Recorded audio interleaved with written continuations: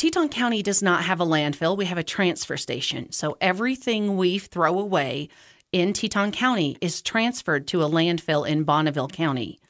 We have to sort and separate those items that can be diverted in Teton County. And so that includes our dimensional lumber, our manure, the rocks and sod, grass and weeds, and our scrap metal. We have other disposal methods for those where they're recycled. And so we want to limit what goes to the landfill. So that's why we ask people to sort their loads so that we are diverting as much as we can from the landfill. Brenda Ashworth is Superintendent of Teton County Integrated Solid Waste and Recycling, and you're listening to KHOL Jackson.